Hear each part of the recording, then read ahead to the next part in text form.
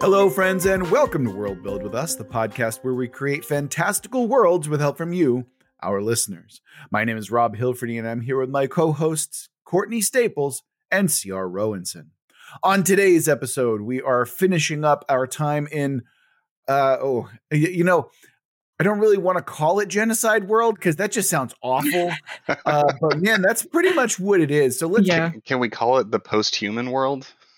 That's, you know what, Clark, that is a better. very gentle way. Yes. Okay, that's great. Yeah. On today's episode, we are finishing up our time in the post-human world. A prompt sent to us by one of our longtime patrons, one Mr. Diploraptor. So a big thank you to Diploraptor for this particular prompt.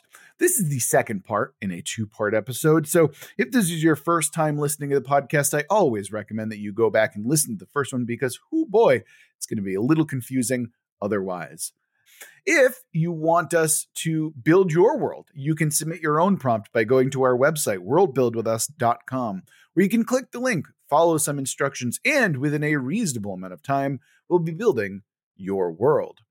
If you want to follow us on social media, we're on YouTube, where you can click the likes and the bells and the subscribes and all of that stuff that makes YouTube happy, or you can go and follow us on Twitter at Let's World Build. We're also on Discord if you want to come chat with us more directly. And if you're feeling particularly generous or just want sweet, sweet patron-only goodies like the Aphid Lounge, Too Hot for Broadcast, or 2 episode lengths worth of prompt building, I guess.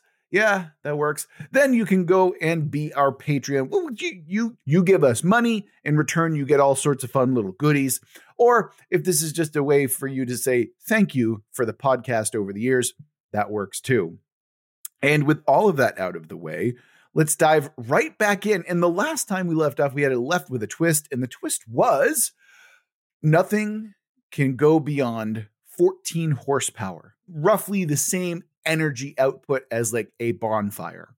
So considering our fairly low magic world, I'm kind of curious to see how this works out. And Courtney, let's start with you today. How did you reconcile our twist? My thought was that the reason that limitation exists is at least in part because the demon plague itself is attracted to large amounts of energy in one place. Son of a bitch, Courtney. You too? Yeah, no, that's yeah. Okay, continue, and I'll throw in what I got as well. Yep, go ahead.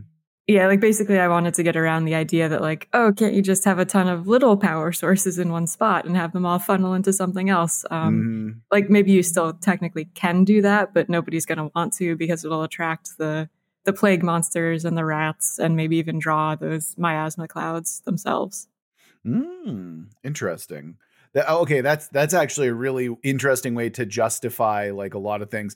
So that's better than what I had as well. So good for you. But the idea that like the plague clouds are like drawn to energy sources, that's a really fun idea because then you can kind of like play with it a little bit where it's like, oh, we can like effectively drive where the plagues go. Oh yeah, you can lure them. Yeah. Yeah. Oh, didn't even think about that possibility. Implications, baby. Yeah. Because of the implications. I like that. That's good. Yeah, that's really fun. Considering how close mine is, I feel like it's best for me to hop on. Yeah, I similarly was like, well, we need justification for it. And the demon plague is the very easy way to do it. I thought what might be interesting as well is that the reason that like energy is being siphoned off is the same reason that like magic doesn't work the same way as well. And so fundamentally, right, we're breaking how physics technically work through this particular twist. And yeah, I think that if we're dealing with old ones or some kind of like infernal force, then yeah, them gnawing on reality itself in the form of like warping physics is a really good way to justify that. I thought that no one else was going to go with a justification for it. So, I mean, look, we just sync up sometimes. Clark, I swear to God, if yours is also a justification for this thing, I'm gonna be fine with it. But what did you have for? What do you got for us? Yeah, so I was thinking about that, but I went a slightly different direction because I kind of assumed that was a cap on reality. I do really like what you guys have added. I do still think there should be kind of a cap on what is now physically possible. Obviously, at this point, it's more than a bonfire. but it sounds like anything more than a bonfire starts attracting unwanted attention. So with that in mind, because assuming there was that kind of cap, I started rethinking what I had been viewing of the world, and there's going to be a lot of problems with industry and metalworking, Yep. especially. So my reconciliation was a shift in the form of their tech to be more natural, like reusing parts of the natural world, monster remains, things like that. So even when we were talking about guns and gunpowder, I'm like, okay, well, what if rather than guns, like metal tubes, they have to use like weird, like coral tubes from like the volcanic vents and stuff like that, things that automatically form a tube shape, have some integrity, and then they have to treat them and manage them and use that, because smelting metal with that low of a cap, like there's a lot of energy in a bonfire, but smelting metal is going to be really, really difficult. Yes. Yeah. So, or you need a much softer metal, which is obviously not good for tech, right? Yeah. Right. So that's kind of how I shifted it in my head. It's going to be a lot more like feral looking, where they're using pieces of animals, pieces of stone, weird coral structures, combinations, amalgamations, lots of composite materials, that kind of stuff. I too am a big Monster Hunter fan, Clark. So yeah, exactly. I'm right there with you. Yeah, that sounds dope. And the aesthetic is always cool too, right? Like when you've got like a bone made like shotgun, like come on, that's a cool concept, right? Right. And then that started to spiral in all kinds of stuff. People using like air rifles or weird needle launchers and stuff instead of guns. And that's kind of where guns started getting an edge, was range and precision, as opposed to these other less reliable things. So like guns are tricky, but that kind of gets into my faction a little bit. So I'm just going to. Well, that sounds like a perfect segue for you to talk about your faction, Clark. Why don't you go ahead and hit us with your particular faction then? Okay. So the faction that I want to create, I think people just refer to them as the smelters. And they're basically tinkers of old. They're traveling merchant / tradesmen who specialize in fire and fire capabilities. And they're some of the few people who actually work with metal. Okay. And that ties great with your whole thing, Courtney, because that explains why they're nomadic, is they can do stuff, but they have to stay on the move or they draw too much attention anywhere they stop. But they were useful before, but then with gunpowder, these guys could become really, really important, because they may be the primary source of precision built rifle barrels. And they're like the only source, because any other source that tries to do it gets mobbed by monsters. Yeah, I like how that works with the setting that we've built up already. That's really cool. I completely agree. And I was really worried that we would have more faction overlap, but I think that we've got a good enough amount of like distance that I'm not going to like, be angry with you like I was with Courtney. And I really like, especially with that whole monsters being drawn to energy, this is going to be really cool. It's going to create a really high level of scarcity on guns, which is going to make them even more potent for the few people who have these high quality rifles. Yeah.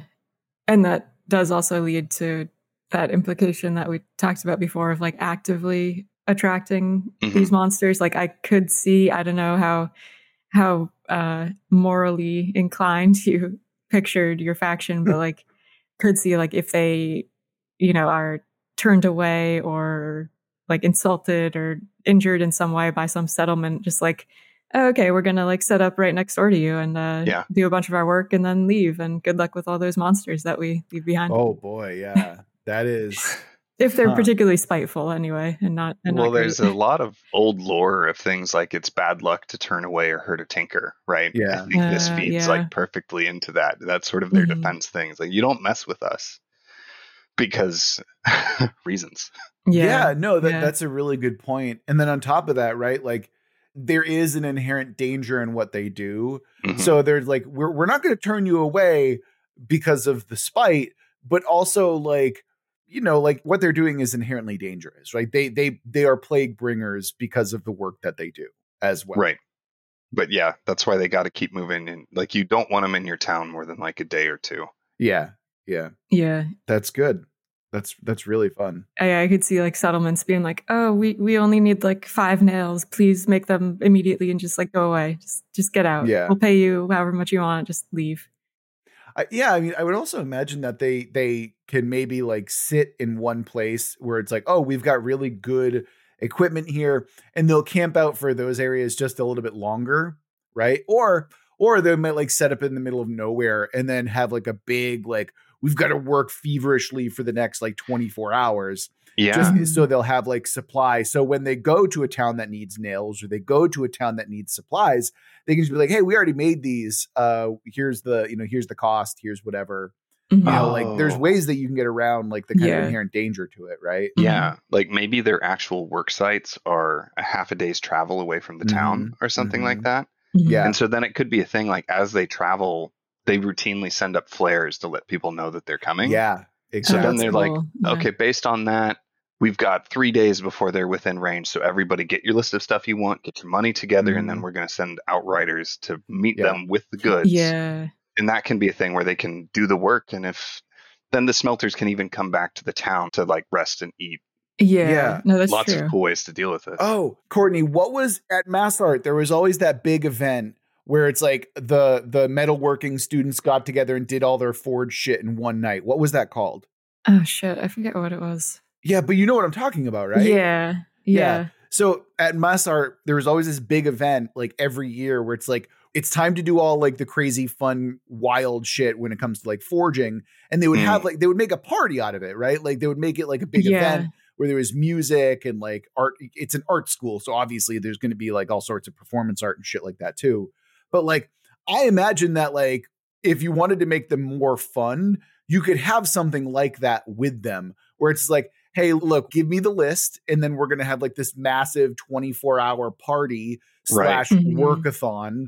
And, it's going to be wild. It's going to be like this big, massive display. And, yes, people might die, but, there's the plague, like I think that there's some kind of pageantry to it, or at least there could be some level of pageantry to it. Yeah. Yeah. I like that. And I think that could depend both on like the specific group of smelters and the region they're moving through, right? If they're in a place where they have good relationships, they might do something more like that. Whereas others, they're like, no, we're gonna come in, we're gonna do what we need, and we're gonna leave because you guys are terrible to us. But yes, like, absolutely. I really love that though. There's lots of fun, like morbid festivities, kind of like when Russia first started doing stuff with Ukraine. I don't know if you guys saw it on YouTube, but they had Molotov parties in some of the towns where they just had music playing really loud and they just had assembly lines assembling Molotov cocktails. Jesus Christ. Oh yeah, I think I did see stuff about that. Like just huge groups of people getting together and like treating it like a celebration as they were making weapons. Wow. Right. Yeah. It's got a very Viking feel to it as well, I think, where it's just like, we're gonna die, let's go! Like that kind of like celebratory like nature to like meeting the end or like staring death in the face. But instead of like battle, it's just construction or rather like craft, right? Which I think is really fun in a way as well. But yeah, I imagine that like the Forge Masters during that time period are like full bore, nonstop, like 24-hour period of like constant work. So it's like incredibly dangerous, incredibly wild. And some of them are probably getting way too drunk as well, or drugged up or both. Yeah, exactly. Or they need like a mix of like drugs and alcohol to like keep them awake and like working for that constant 24-hour period, Ritalin and cocaine. Yeah, exactly. The Daniel special, as we call it around here. No, but that's fucking dope. I love that a lot. That's really fun. Yeah, I do like that. Yeah. Yeah. Okay. So Courtney, we've got to transition away because like I know that we're like sitting here like, man, that's really cool. We want to do more of that. Let's move away from it. Courtney, what do you have for us for your particular faction? Well, funnily enough, I pretty much have the exact opposite faction. Yeah, let's go. Perfect. What do we got? Yeah, that's perfect. Yeah, I was definitely inspired by the twist for this one because my faction is a cult that believes that energy and technology is the source of the evil that has befallen the world. We got some Luddites, okay.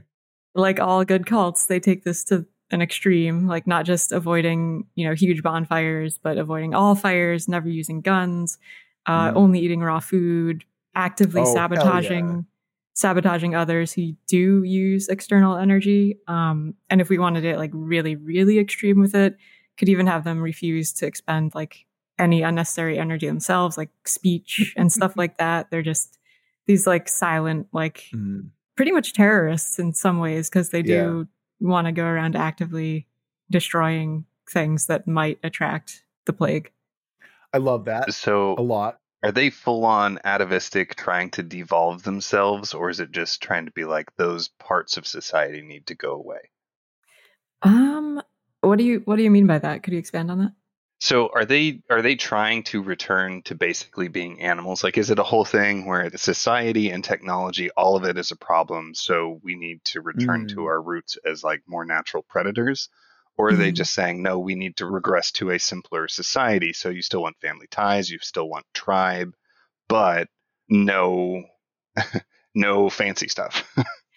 Yeah, I think it's more of a regression, but like taken to kind of an extreme. So like sort of between those 2 points, I guess. Like they don't want to do like the return to monkey kind of thing, but okay. It's probably more extreme than it really needs to be to thwart this threat. So how do they feel about shaped tools? Because I could see them using like bones and animal parts as is. Yeah. Do they consider carving bone and reshaping wood and stuff like that? Do they consider that to be technology? Oh, that's a good question. Like maybe that's kind of the more extreme end of the faction. Like a sect that's sort of broken off. That's like, no, we literally can't even like chip away stone. We have to use it as is. But I imagine that the bulk of them are still okay with like some level of like carving and stonework and stuff like that. Okay. We could just have it be like a rich panoply of all those things. So, depending on the sect and faction, right? Like it could be like, these people don't speak, but they do use tools. These people, talk no problem, but they only use like the most basic of hand axes or, raw materials, stuff like that. Right. Just to offer a wide breadth of ability, it could be kind of fun that way. I love that. Yeah, definitely. Yeah. Or even having some sects that really focus on like monster taming and stuff like that. Sure. Like, we can't use technology, so we're going to use these forms of nature itself to get what we need. Absolutely. Yeah. That's true. Yeah. Super dope. And these guys would be really antagonistic to the smelters. A little bit. I could, see them kind of tracking once in a while. Like if they see that flare go up on the horizon, like send out a group of particularly extreme ones to try to take care of the issue before it arises. Love that. Yeah, absolutely. That's dope. Cool. All right. So we've got terrorists in our midst. Yep. Okay. Do you see any particular like fantasy race who are aligned with these? And same question for you, Clark. Like, do we want to split these up by fantasy race, or do we want to kind of keep them generic? Because I feel like the point of having different fantasy species is the idea that like there is some delineation about them, that there is something interesting and different that sets them apart from just humans. So if we have them just be like one big like metropolitan society, I feel like it would kind of like just turn them into humans again. You know what I mean? So I don't know. This is just my opinion on the matter. I get tired, especially my problem with a lot of the fantasy races is how pigeonholed they get. Of like these are the ones who are all the smiths, these are the ones who are all the warriors. So I personally prefer it if the races are more about physical dimorphism. So they're physically different, just like we have with different breeds of horses. And then you can have like culture and subculture differences, just like we do have in ours. But specifically, since the prompt called out the fact that the races aren't warring with each other, to me, that implies that they are intermingled. So I don't know if that does just create another version of humanity like you're saying, but that's kind of what I had been picturing. But I'm curious what you guys are thinking. That's sort of what I had been thinking too. Like maybe certain groups are better acclimated to different like areas or climates or whatever, but overall they still all can work together and get along. And I'm sure there are probably extreme groups that are like, or like the elf separatists or something, but in general, they're still like working together. And like I was picturing my faction as a blend of the different ones, although probably less dwarven just because those are generally associated with like blacksmithing and forging and stuff. Yeah. But I did still picture like a mix. And I think the smelters would be especially hodgepodge because that tying into sort of the superpower aspect, I figured anybody who manifested a firepower would basically end up being part of the smelters. Sure. Like if you're manifesting fire, the thing is like, well, next time the smelters come through, you're joining their ranks because it's not safe to have you around. But I don't know, maybe your faction is more racially focused, Rob. It's not, but I think it highlights one of my major issues with fantasy races in general is that, like, again, I just see like no point in fantasy races if they're not like remarkably distinct from humans, because like if we're just going to do human culture differently, or if it's going to be so close to human culture that it's just like humans, but a little bit different, I'd rather just have them be humans. You know what I mean? Like, and it boils down to like fantasy races to me are often more an aesthetic choice, which I'm fine with, right? Like if you want to be a cool, like red tiefling with horns and shit, and that's because you want to look that way, I'm totally fine with that. But very often it just bothers me that like fantasy races are like you said, Clark, are pigeonholed right into being like a monoculture or a like, oh yeah, all dwarves are good smiths, right? And that to me, it's like, okay, well, you're really kind of taking away a rich potential in terms of what they can do. Yeah, but again, I'm just ranting about why I fucking hate fantasy races again. But whatever. Well, the other thing that we did talk about, remember, is that they are distinct races that can't crossbreed except for the ones that are half corrupted. Ones. Yes, exactly.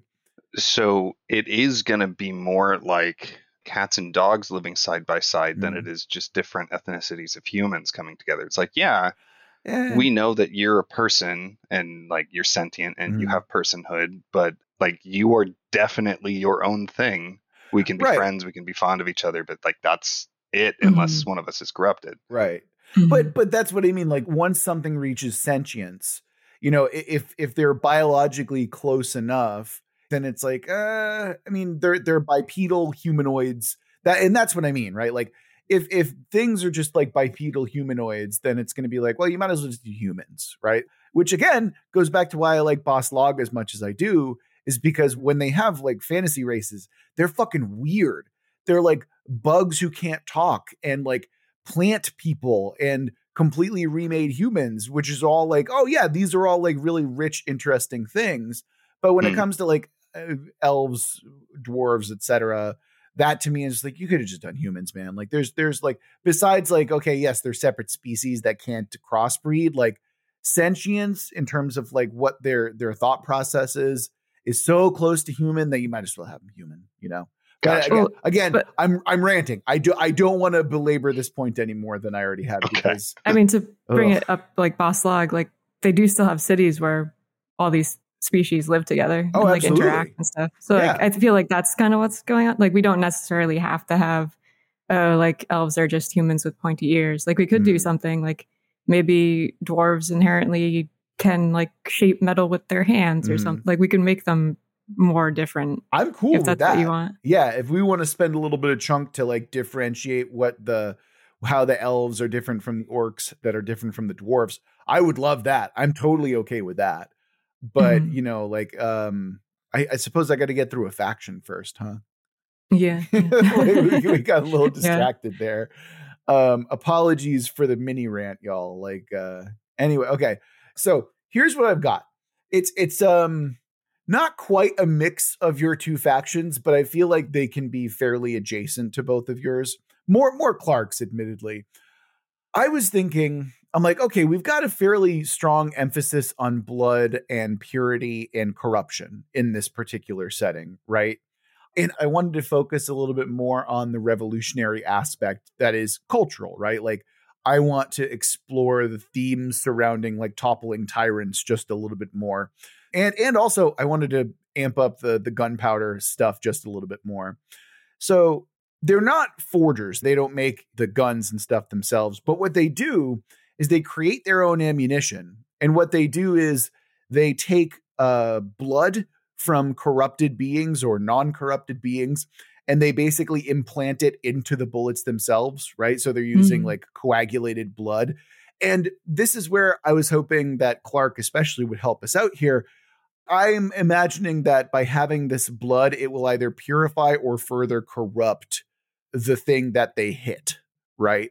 Because it's technically non-magical, right? You're just using like the stuff that exists out in the world as is. Like you might need to bleed people to death or, gather blood from people in some way. But the overall concept is like, hey, we've got blood bullets, and these blood bullets are particularly effective against the despots in the world, right? And the despots in our world are almost always like fiend blooded in some way, either in part or in whole, right?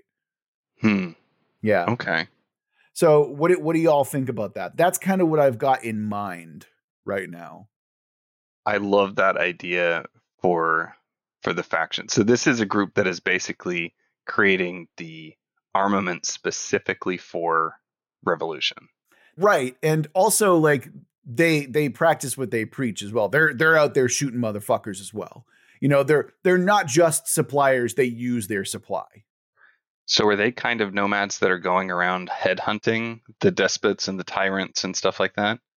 I imagine that yes, in part. I also imagine that it might be like a loose kind of group of underground rebels are like, hey, we're going to supply the local rabble rousers with some bullets that are really effective, or like maybe they're trying to destabilize tyranny through that way, through like a small shadowy underground of like supply and demand, or even like, what, hey, we've got like mercenary revolutionaries or something like that, you know what I mean? Right. Yeah. Right. And they can just install a small cell in a city and be like, we're going to kind of lead your rebel faction, help you do this, and then when you need it, we can call the other forces in.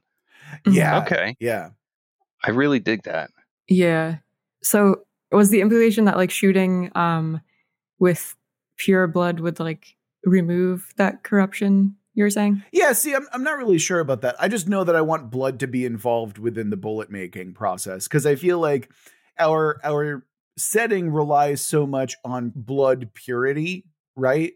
Or blood corruption, that I'm like, there's got to be something that we do with blood, because magic, it seems to me as though magic is kind of inherent within the blood itself, right?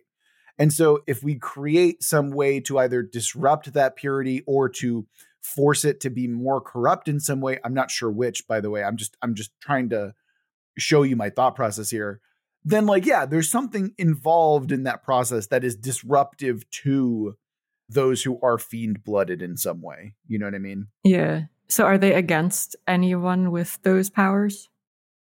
I think they're more interested in like making sure that, yeah, they're more interested in like causing social change and being like, okay, oh yeah, no, these are tyrants. Let's, stomp out tyranny where we can, that kind of thing. I gotcha. Okay. Yeah.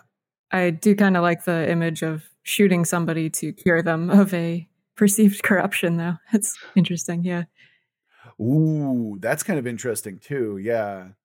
This is the point where we hit some major forks in the road, multiple. And I want to toss some of them out, because this is a place where you could take this core setting and go in a number of different directions, especially if you wanted to do a game or novel or something like that, right? We could really double down and make it so that the corruption is, we have it kind of tied to the magical power that people have, these sort of superhero powers. It could also, instead, it could be a disrupting factor. So its presence in the world just sort of throws things off kilter. And when you have some of the corruption, you sort of have access to it, but it's really fragmented and patchy, and that's why you can only do a small piece. You could have kind of things of like why the corruption is drawn to energy sources. What's popping in my head that I think would be super cool to explore is if we already kind of have this outsider fire and energy connection of it feeding off of the energies of our world. It would be cool if this faction, which I don't know, do you have a name for them? Nope. No, I don't. I don't. What's popping in my head is the Blood Keepers, but this group has found a way to essentially catalyze that feeding process of energy. So I want to specifically tie it to the gunpowder. So using the gunpowder, like they're able to condense the corruption down and put it in like a hollow point bullet or something like that. Right. And then when that combines with the massive energy, or at least as massive as they can do safely, of the gunpowder that like catalyzes it and triggers it. So when it hits somebody, it could both simultaneously consume and expedite the corruption. So it can be a thing. Yeah. Have they like you hit somebody with this, if they're beyond a certain level of corruption, they rapidly go into the monster form and then die. Like it just accelerates to an extreme degree. Okay. I don't know. I'm just throwing out ideas. No. I like the idea. So, okay, here's what I'm thinking while you're talking through that, right? Like, yeah, they need pure-blooded demons in order to make this kind of like blood concoction, right? Like you said, right? The blood itself, or the outsider force itself, is what is drawn to power and energy, and it's what's warping reality because it's sapping so much of that energy at once, right? So if we take that concept and it's like, okay, if you have the pure-blooded demons, right? If you have the blood of pure-blooded demons and you shoot it into someone who is only half corrupted, then it's going to cause rapid change, or like a rapid like consumption of whatever energy is in that, right? Like that's potentially what we're working with here. But what it also does is it makes this band of revolutionaries a lot more badass, because it means that they have to fucking hunt demons in order to supply themselves with the weapons they use. Okay, I just got a science reason for this. Okay, what do you got, Clark? Basically, they're using phosphorus rounds. Okay. They're using blood with phosphorus rounds. So tracer rounds and other chemically treated rounds, the ones people are going to be most familiar with are tracer rounds, where they have a ablative combustible coating, which is why it burns and lights up as it shoots forward. They could go beyond that and make it so that most of the bullet is that kind of thing, or the bullet really is a shell that's carrying a combination of a powder or liquid chemical mixed with the blood, so that when it hits, it starts burning, and that's where it's its own little package of highly condensed energy. And then when it hits the target, it breaks apart and melds, and that's why when it hits, it shatters and goes through that rapid acceleration. It's like phosphorus grenades. If you ever want to never sleep again, oh yeah, no, you can look up phosphorus grenades. It's a war crime for a fucking reason. Yeah. If they did even small bits of it, and maybe they do higher caliber guns, which have lower range and so it's like closer to mortar artillery, like kind of a mid-range between a rifle and artillery. They would be able to load it up. Yeah, miniature grenade launchers, basically. So miniature phosphorus grenades combined with like satchels of the demon blood, and then when that hits, it's gonna go nuts. Hey, question. What happens if like a non-blooded person is hit with this stuff? Does it cause like a kind of fiend-blooded, like, are we causing like X-Men mutations if someone randomly gets hit by this stuff, or is it a more deliberate choice than that? You know, because like last time we were talking about how, to inoculate themselves against the demon plague, they kind of had to become fiend-blooded in return, right? Which, for those of them who survived, so does this mean that if they're exposed to this fiend blood in this way, that they are inoculated but also fiend blooded themselves? That's the question. I think however we want to do it, we could. I definitely think their main goal is that if you hit somebody with it who already has fiend blood, it accelerates the corruption within them and very quickly like causes them to explode into a demon form and then die. Like that's the point. But as for what happens, I don't know. What do we want to have happen when they hit a normal person? I still feel like it wouldn't be good. Yes. Okay. Well, because again, we're definitely in a fork of a road here. Because if we make it so if you get shot by this stuff, then you can also create an inverse faction where there are people who are like, hey, look, everyone can benefit from being fiend-blooded. Everyone can have a superpower of their own, right? Like you create an offshoot that says, this is actually not a bad thing. And honestly, you could have it be like a splinter faction from this kind of original revolutionary group being like, wait, there's more benefit to this than there is harm as long as we keep it under control, like that kind of thing. Yeah. Yeah. I like that. I've also been thinking about like the implications of like what happens with blood transfusions and what happens with like, I don't know, I could see a lot of really bad things happening with this faction, and like Yes. targeting people who aren't abusing their power. They're just trying to live peacefully. And all of a sudden they get raided by this group and forced to become like fully fiend-blooded, even though they never wanted that in the first place. Right. Every group is going to have extremists and psychos. Yeah. And that's where I think that's where also some of the fun and complexity can kind of come in, where it's like you have this group who stands for this particular ideal, but then you also have to deal with the human element. And yes, I know I'm using human in a broader sense, by the way. But you have to deal with the human element of like, yeah, there's going to be people who are like targeting individuals because they have personal or political vendettas against them, rather than like, yes, they're actually fiend-blooded and need to die. And then there's going to be like corruption within the organizations themselves. Like, yeah, there's all sorts of fun stuff that you can toss in there as well. So here's what I'm thinking. Here's what I would find very interesting. I think this faction specifically, and I don't know how you guys feel about the name Blood Keepers, but I think they are probably the only people in the world who have figured out how to replicate the corruption that leads to manifestation of powers. Like anybody else, when you get hit with the corruption, you're just probably going to get sick and possibly die. You either recover or you don't. They have found a process that they can take the pure demon blood, put it through process and treatment. And when you hit somebody with that, it actually corrupts them completely, which means if you hit somebody with it once or twice, they're going to manifest powers. If you hit somebody who already has really strong powers and has been increasing their corruption, you can tip them over and kill them very easily. Right.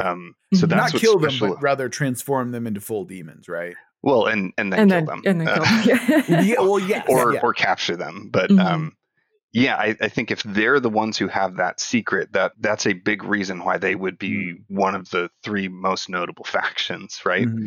And that does give them a thing. And it's also then being hit by one of these bullets, which special bullets going to be super expensive. I think we talked about it last time, right? Where there's that whole thing, you get hit by the special arrow, right? Yeah, if you survive, adventure, exactly. Yeah. Yeah. If you survive, you're probably going to wake up and you're going to have some minor powers. So this is definitely like giving me like Witcher vibes as well, right? Where you go through that like alchemical process. Definitely. Yeah, you're no longer entirely human, right? Like you can't breed with humans anymore, or again, humans not in this particular setting, but you know what I mean. Okay. But yeah, like you are marked as irreparably different from that process, right? Right. Yeah. Right.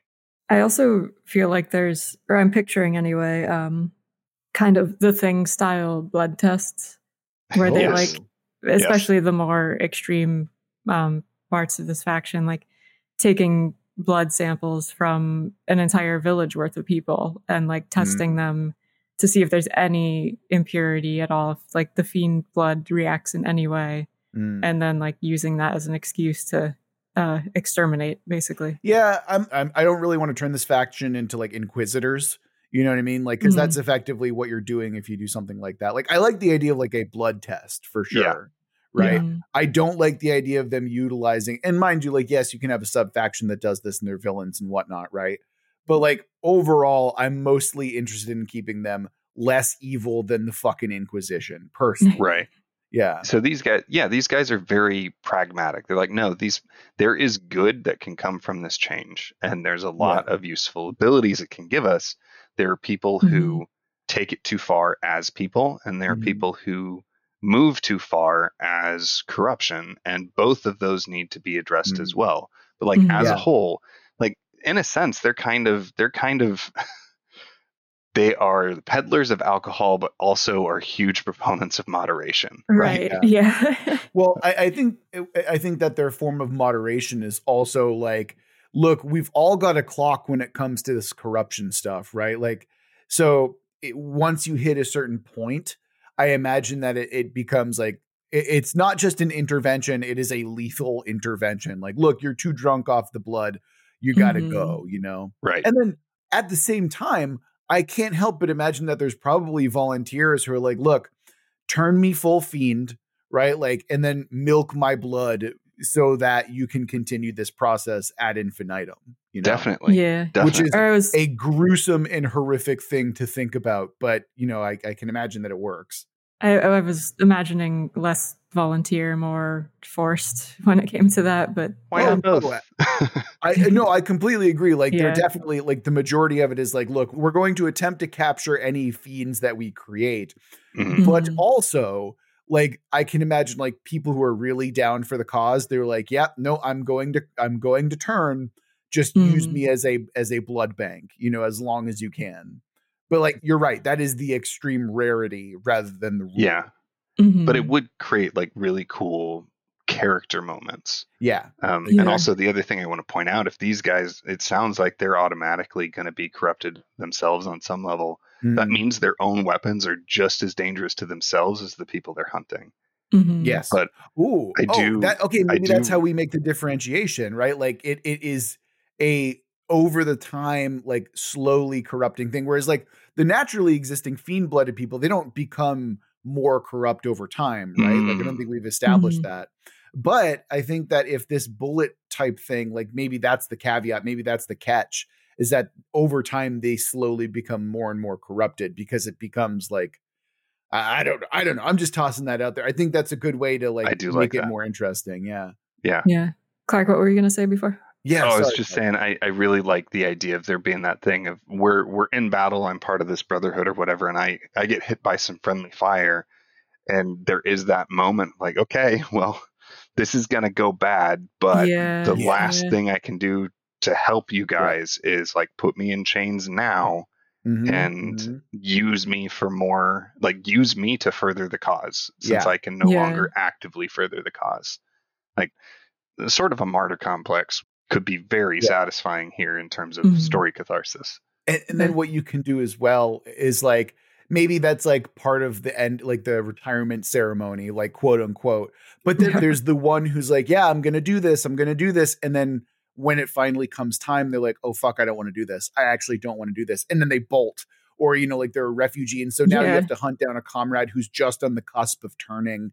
And it's like, oh man, that like adds that little extra tension and like fun drama to it as well, Or even people who leave early and they're just like, I'm going to retire before this gets too bad. And like, okay, you just really got to watch your use of powers because you don't want to corrupt too far and then end up hurting a bunch of people. We don't want to have to come hunt you down because you've gone too far.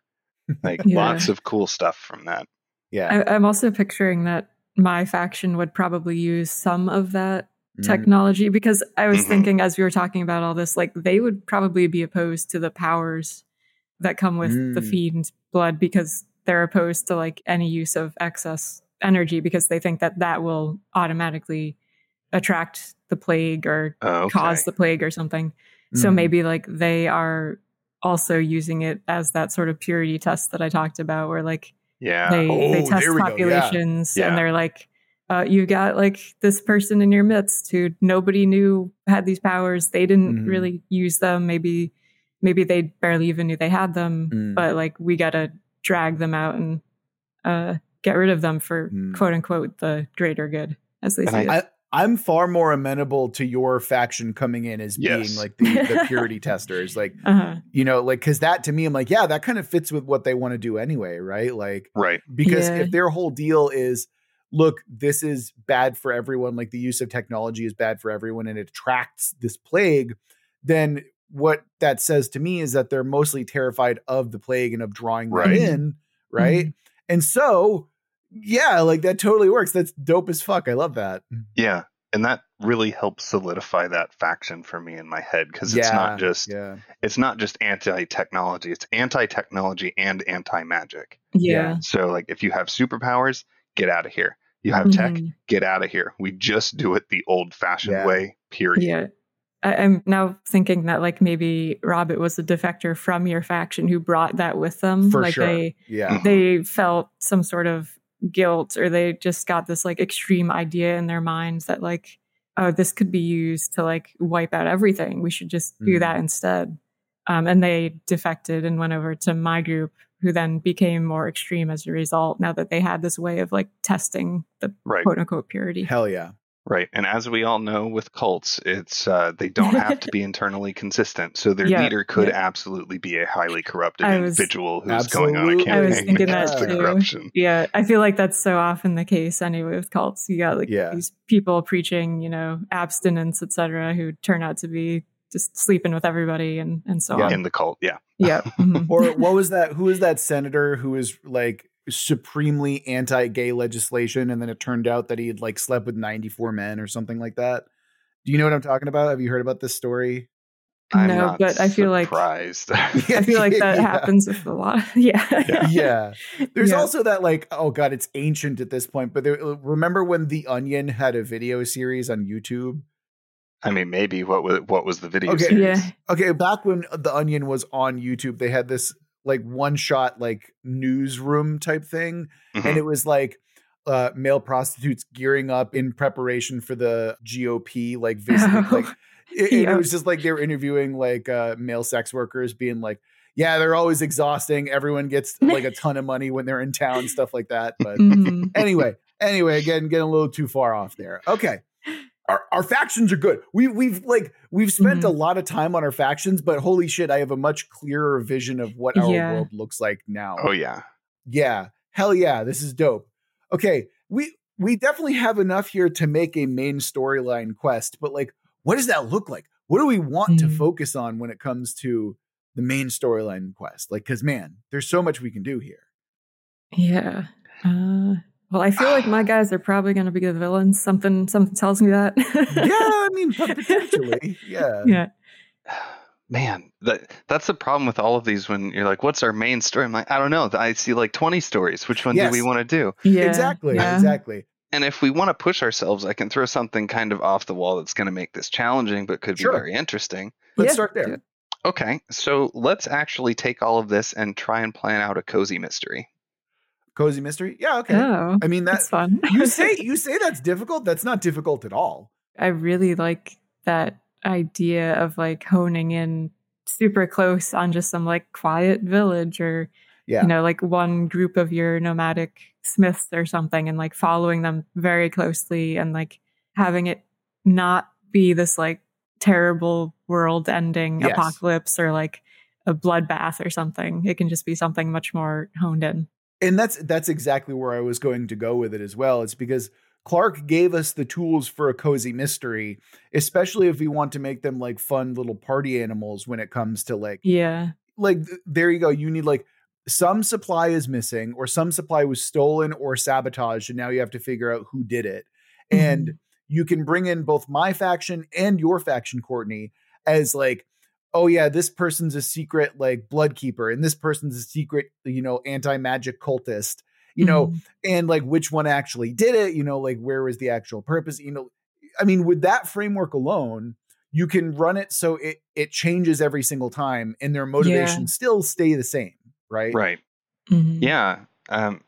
Yeah, we could very easily do kind of an Agatha Christie type thing where her stuff wasn't quite cozy, but like there's a city where for some reason all of these factions are in play, and then it becomes a whole thing of like trying to figure out who does have means, motive, and opportunity, and proving it. And the sleuth is just an average person from the community. Maybe they're corrupted, maybe they're not, maybe they learn they're corrupted through the story, like lots of that. But yeah, I threw out cozy mystery because we've talked a lot. This has been a lot of like genocide and blood and revolution, and I'm like, it'd be cool to have it be a little simpler and kind of wholesome.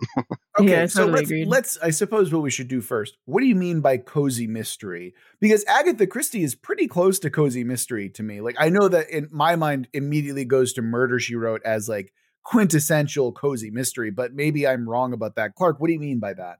I mean, she probably is. It's been a long time since I've gone over her stuff, but cozy mysteries in general for the subgenre that we have today is very small focused. The person who is doing the mystery solving is not an investigator, is not a professional of any kind. They're always an amateur sleuth, and they're navigating through figuring out what happened in their community. Like that's kind of the nature of it. Also, cozy mysteries are way lighter on any. They're PG-13. Like there's death and stuff, but there's not going to be a bunch of drugs, not a bunch of swearing, not tons of gratuitous violence or anything like that. So that's most of it. So yeah, that is kind of I guess I just didn't want to lump Agatha in with the current genre because she has a very Yeah. unique style that is almost like her own. There is almost specific subgenre for Christie novels, like Christie mysteries. Mm-hmm. So maybe it is all the same thing, but maybe I'm spending too much time with mystery writers so that I'm like, here's the subgenre and here's the subgenre. And Well, I would say Miss Marple is probably like in that, yes, like more cozy than like a Hercule Poirot, right? Like definitely. Poirot is closer to, like less cozy, but I would still say pretty cozy, but yeah. Yeah, Miss Marple is definitely cozy. Mm-hmm. Yes. Yeah, it's Miss Marple, or it's like Angela Lansbury in Murder, She Wrote, or like maybe even like a Monk. I think Monk might fit into that as well, But yeah, I feel like those are good examples. And it's not necessarily murder all the time, right? It could be, who stole the cookies, or like, whatever the fuck. Yeah, that's what I was wondering. Like, how do we want to kick it off? Like, what's the source of this mystery to begin with? Like, if we want to avoid, somebody getting knifed in the back or something. I still say that we start with Clark's faction. And with Clark's faction, you have the immediate like MacGuffin, which is, hey, the supplies for this thing, because there's going to be a massive, 48-hour like forge event, right? It's like one of the biggest. And all of a sudden the supplies go missing, right? There's a key component that's gone, whether it be ingots, whether it be drugs, whether it be like something else that makes this thing go. It is now missing. And then that's where like people come in, because that doesn't necessarily, need someone to get knifed or dead. Right? Yeah. And it could, like you were kind of saying earlier, it could be randomized each time to like change it up. Like, maybe sometimes it's like the fireworks that they use for celebration, or sometimes it's like the pig that they were going to kill to have a barbecue or something like that. Yeah. If you wanted to keep it cozy, you could, and if you wanted to keep it randomized, so even like the GM doesn't know what it is, like, I feel like you could create a self-contained adventure with kind of like the framework, and then like the GM rolls it ahead of time. They're like, okay, got it. Now I know what to do, Yeah. Especially if we're building out an adventure, you can do it something like the Waterdeep Dragon Heist, right? Where there's different paths that it can go down. So the structure is laid out, right? There's going to be a twist involving this guys. These people are going to show up at the halfway point. The cultists are going to show up. And then just depending on the path you pick, why they show up and what they're doing is going to be different. Right. And then you also have a formula that you can say, hey, if you want to recycle it, here are the pieces to change, and fill in the blank for yourself. And boom, there you go. Yeah. Daniel has actually done something very similar. Well, it wasn't exactly cozy because it was like dark and zombies and lots of blood and death and stuff.